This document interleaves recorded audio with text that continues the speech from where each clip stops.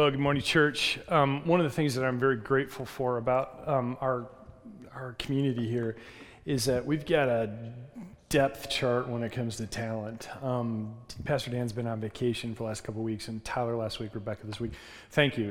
It was great, very contemplative and very worshipful, and I'm really glad that we've got the opportunity to step away and leave the church in good hands, and so I'm really appreciative of that. So.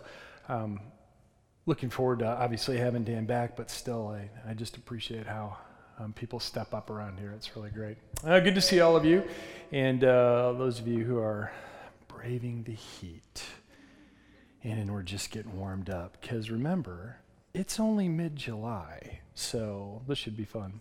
Anyway, I'm glad that you're here. I'm glad the AC is working. That's a very good thing. We're in this series on the book of Acts. We're spending most of our summer walking through the book of Acts. Which I think I mentioned this in the past, is the official title is the Acts of the Apostles, but it's really more like the Acts of the Holy Spirit, and the apostles are kind of along for the ride, and we're learning that. I've enjoyed this a lot because it forces me to go back and relook at some things that I haven't studied in a long time, and I think what happens for a lot of us is that when you're reading the text, your life circumstances, or even sometimes the fact that you're a little bit older, you read the text differently. Have you noticed that? You kind of read the scripture differently. Several times I've noticed, at least in this series, where I've read something, I don't know how many times I've read that, and I'm like, I still miss things. And then I'll be sitting down and I'll read it and going, wow, I didn't know that before. That's really interesting how those certain things begin to bubble up based on our own experience and how we're reading the text. And I think that's a good thing. So I've been enjoying it, and I find myself really resonating with the early church. And so just, kind of a quick recap here is that, Acts chapter 1, Jesus says to his disciples, wait in Jerusalem for power. And then in Acts 2, that power actually comes. The Holy Spirit descends, some amazing things begin to happen, and this new sort of fledgling church begins to take shape, take root. And then in Acts 3, there's this fascinating story of a lame beggar who's healed. And up until that time, the text is very clear that the disciples had the favor of people, but now they start getting into a little bit of trouble because this lame beggar began to walk, and there's some conflict with some of the local religious leaders.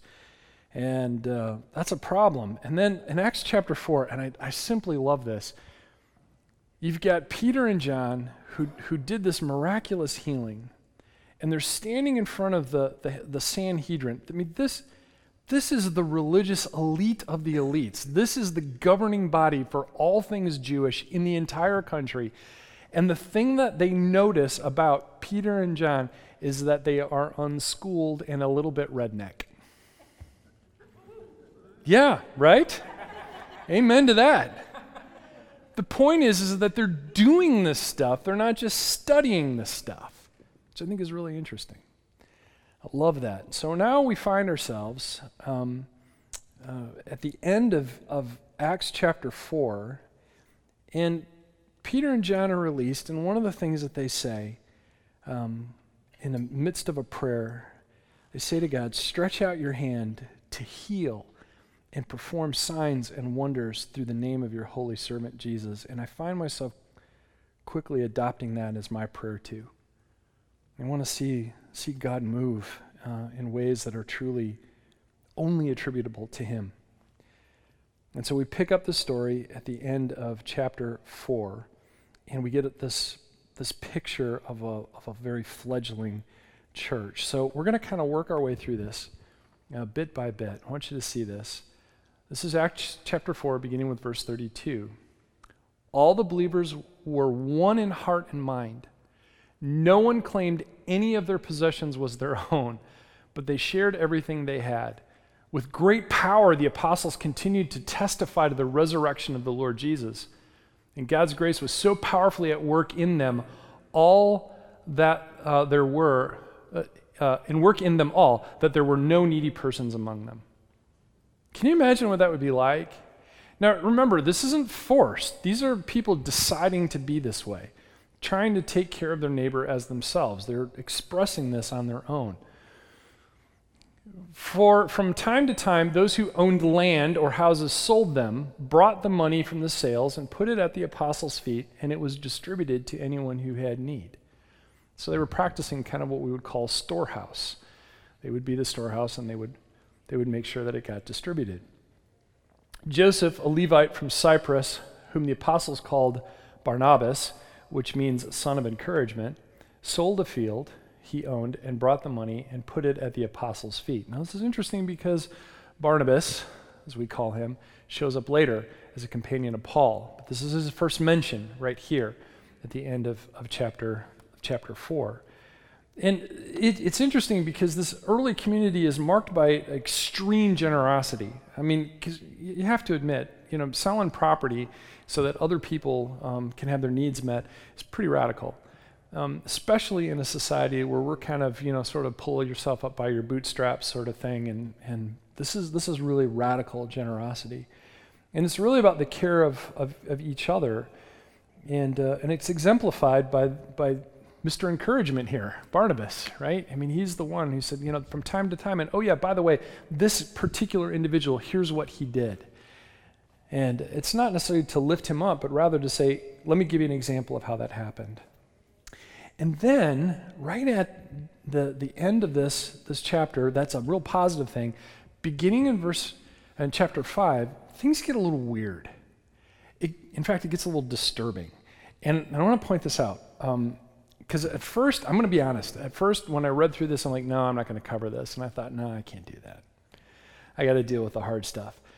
So, chapter 5, verse 1 and 2. Now, a man named Ananias, together with his wife Sapphira, also sold a piece of property. With his wife's full knowledge, he kept back part of the money for himself, but brought the rest and put it at the apostles' feet. Okay. So he sold some land, he saved some of the proceeds, and he gave the balance to the church. Now, on paper, that seems okay, right? I mean, it's his property, and he can do what he wants with it. However, it's very interesting. This term here, kept back part of the money, the word that's used in Greek implies that it was done secretly, and it is often the word used for embezzlement. Does that kind of change how we look at this now? Maybe just a little bit. So let's keep reading and see if we can kind of piece this together. Look what happens. Then Peter said, Ananias, how is it that Satan has so filled your heart that you have lied to the Holy Spirit and have kept for yourself some of the money you received from the land? How'd he know that? Didn't it belong to you before it was sold, and after it was sold, wasn't the money at your disposal? What made you think of doing such a thing?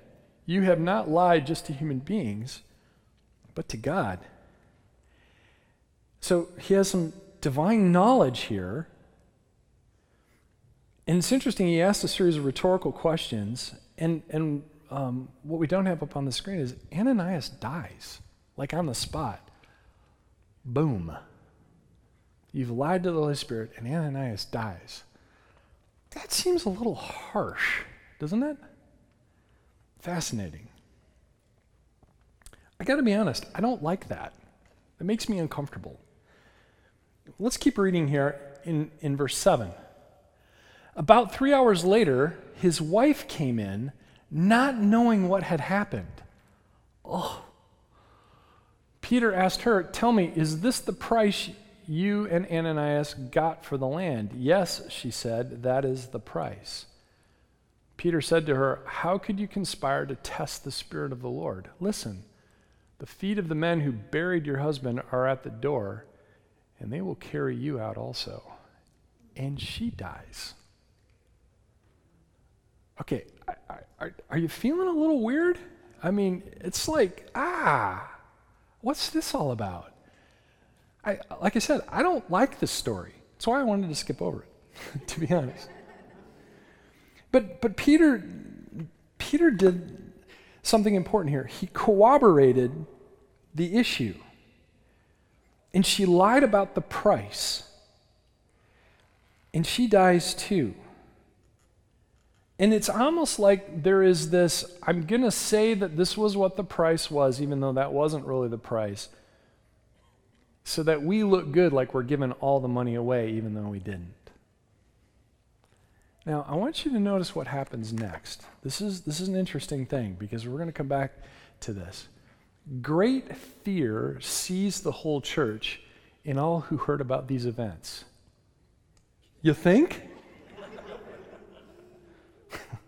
By the way, in Greek, I love the Greek here, megas phobos. Big phobia, right? Megas phobos. Great fear. I was thinking about this a little bit, and I remember there's a preacher he was quite popular in the late 80s and early 90s. His name was John Wimber, and he started the Vineyard Church. And one of the things that I actually saw a video where he said this. He says, it's frightening to hang around with the living God. And I remember also the words of C.S. Lewis, Lion, the Witch, and the Wardrobe. Of course he's not safe, but he's good. And see, the issue, I think, here, ultimately, for this particular time and place is hypocrisy. Hypocrisy is an interesting word. It comes out of Greek theater, and it means more or less to wear a mask. To look one way, but to be something different on the inside. Now, we think of that as a negative, but in early Greek theater, it was a good thing because you wanted to be actors. I remember watching an interview with the great Harrison Ford, and in his first role, he had just a quick couple of lines, and I think he was like a bellhop or something at a hotel. And the director said to him, he goes, well, I didn't feel like you were a star, and I didn't feel like you were anything but a bellhop. And Harrison Ford said, well, that's because I was acting. He was doing his job. That is, in that case, hypocrisy, right? Because he was acting one way and is really another way. Fascinating, interesting word. To wear a mask.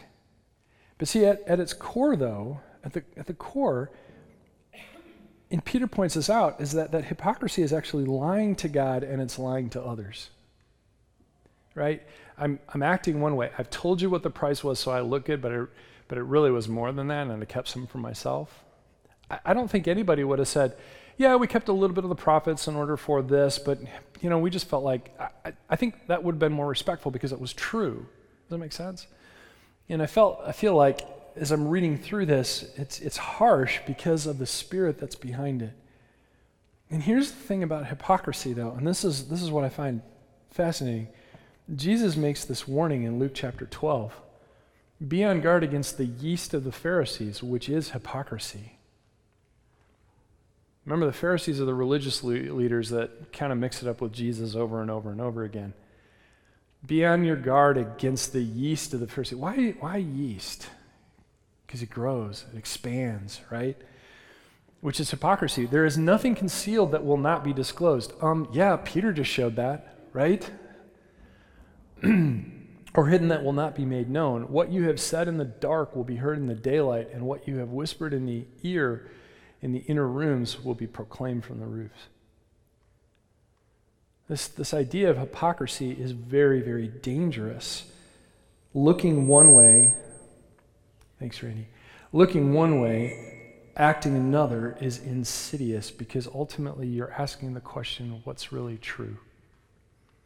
What's really true about that person? What is the truth about what they're saying? Hypocrisy is a big deal. Jesus pointed this out, and Peter is actually walking this thing out in a really disturbing way. Makes me uncomfortable. I don't like it. So God divinely and quite frankly, powerfully protects his people by calling out the yeast of the Pharisees. Do you see that? And you know what kills yeast?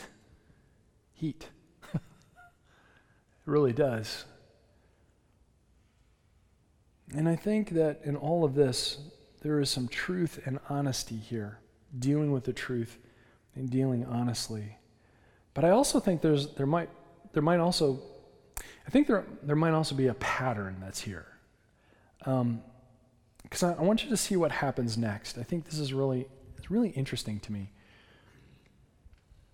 Acts 5, verse 12.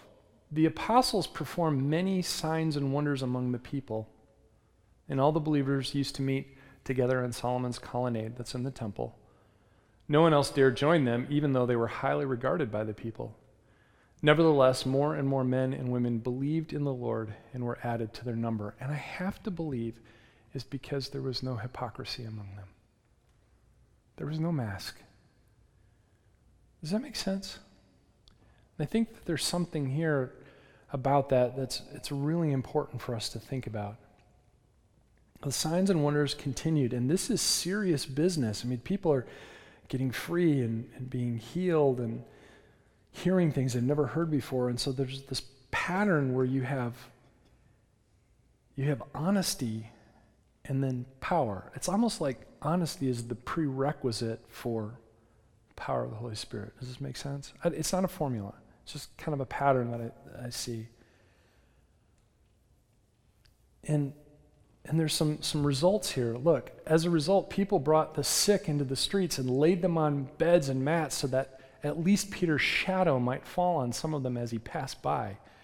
Crowds gathered also from the towns around Jerusalem, bringing their sick and those tormented by impure spirits, and all of them were healed. Now, there's some debate here whether or not Peter's shadow actually healed anybody, but here's the thing. Why would they do it if it didn't happen? That make sense? Just because Luke doesn't, tell the story here, there had to have been a reason why people were like, let your shadow pass over and,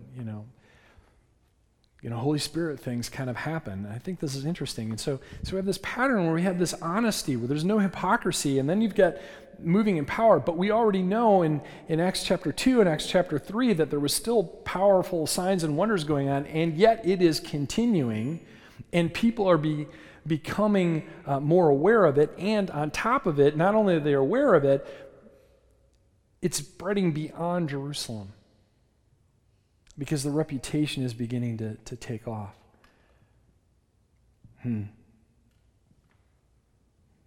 Sick people and pure spirits made well.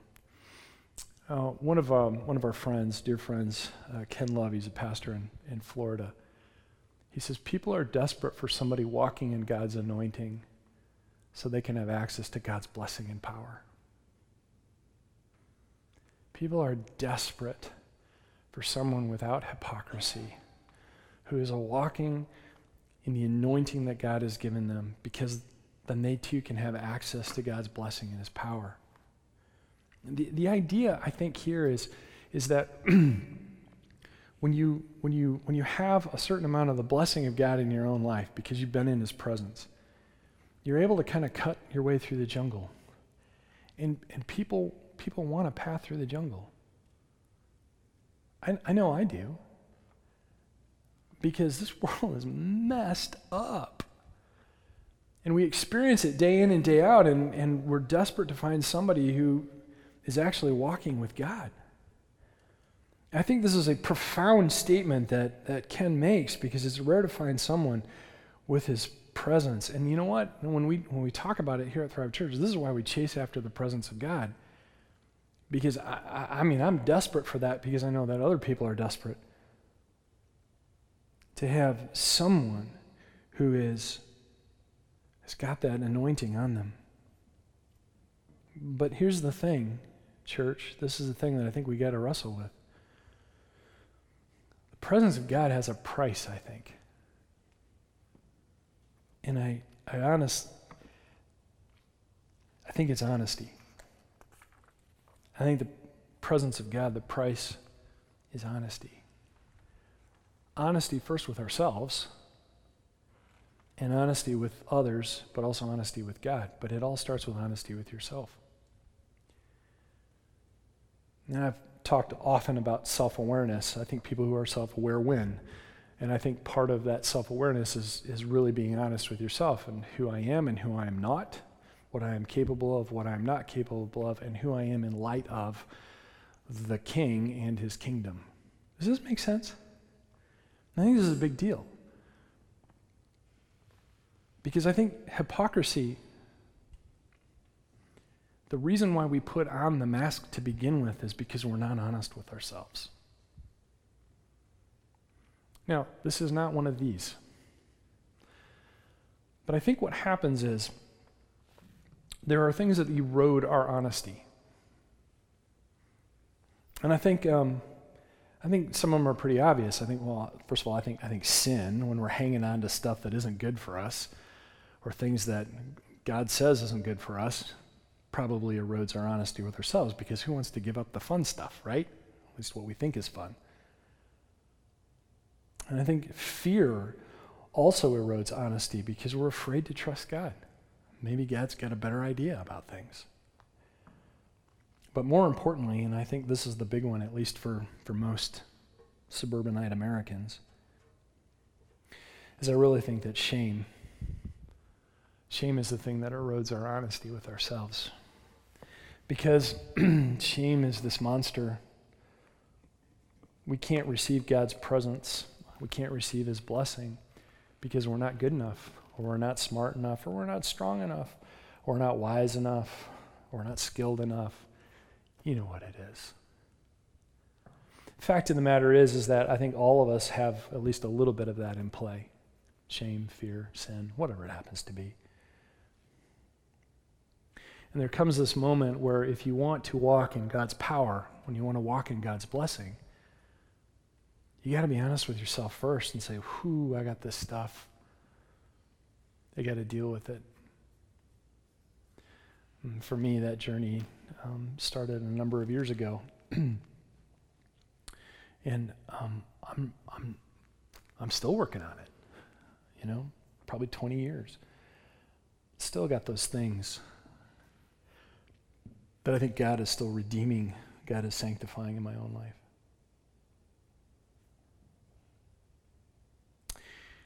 Every week when I sit down to do these, I try to ask God, no, I don't try, I do. I ask God, I'm like, God, what do you want to say to Thrive Church? And sometimes it comes up just as I'm putting stuff together, but something unique happened this week. I've never experienced this before. And as a lot of you know, I keep a journal, and when I'm kind of processing things, I try to listen for what God's saying. I want to be in God's presence because I can't do this alone. First of all, I think that's the height of arrogance, and it might be a little hypocritical to think that I can, but the burden is too big for any one person to bear the responsibility of pastoring a church. And I actually heard, I think God spoke pretty clearly about some things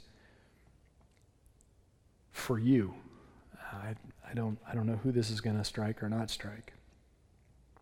But this is what I heard, I felt like the Lord was saying. The Lord said, I see behind the mask.